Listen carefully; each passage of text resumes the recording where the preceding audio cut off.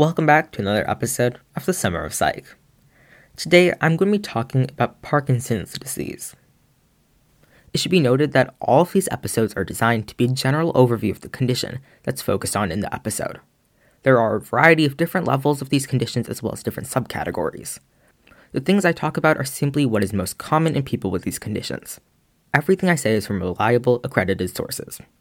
Due to the ever-evolving state of psychiatry and treatment of mental conditions, I will not be looking into current or possible treatments. Parkinson's disease is a neurological condition that can lead to shaking, stiffness, and difficulty with motor skills like walking, balance, and coordination. Similar to Alzheimer's disease, the symptoms of Parkinson's begin as very small things, but then progress as time and the disease goes on. Those with Parkinson's may develop mental and behavioral changes, sleep issues, depression, memory difficulties, and general fatigue. As you get older, your risk for Parkinson's increases. Most people who develop Parkinson's disease will develop the condition around the age of 60, but roughly 5 to 10% of people might have an early onset of the disease, causing them to develop Parkinson's before the age of 50. Most of the time, the early onset forms of Parkinson's can be the result of inheritance and some genes. However, in addition to age and genetic history, being male is another risk factor for developing Parkinson's disease. Although both men and women can have Parkinson's, about 50% more men than women are affected by the condition.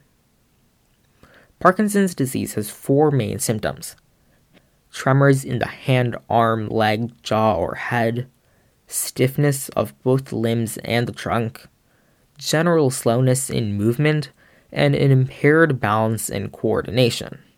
Sometimes this impaired balance and coordination can lead people to fall down, which can be extremely dangerous as an elderly person.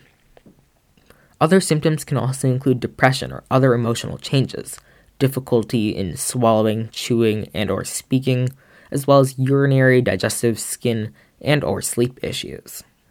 Because there aren't any sort of medical tests to detect Parkinson's disease in most cases, it can be hard to diagnose Parkinson's, and people's symptoms can often be brushed off as regular signs of aging. All of my research for this episode is from the National Institute on Aging. No statement, phrase, or episode in this series or any episodes of this podcast are intended to treat, diagnose, cure, prevent, or otherwise change your mind or body in any form or manner. This podcast and this series especially is meant purely for educational purposes for the common person. Please do not rely on any of the information I share in this podcast in any way for your medical treatment. If you feel like you may have a condition mentioned or not mentioned in my podcast, do not come to me. Instead, immediately go to a trusted psychologist, therapist, counselor, or other reliable source of information and help for further guidance. Never disregard professional, psychological, or medical advice, nor delay in seeking professional advice or treatment because of something that you have heard or read from this podcast.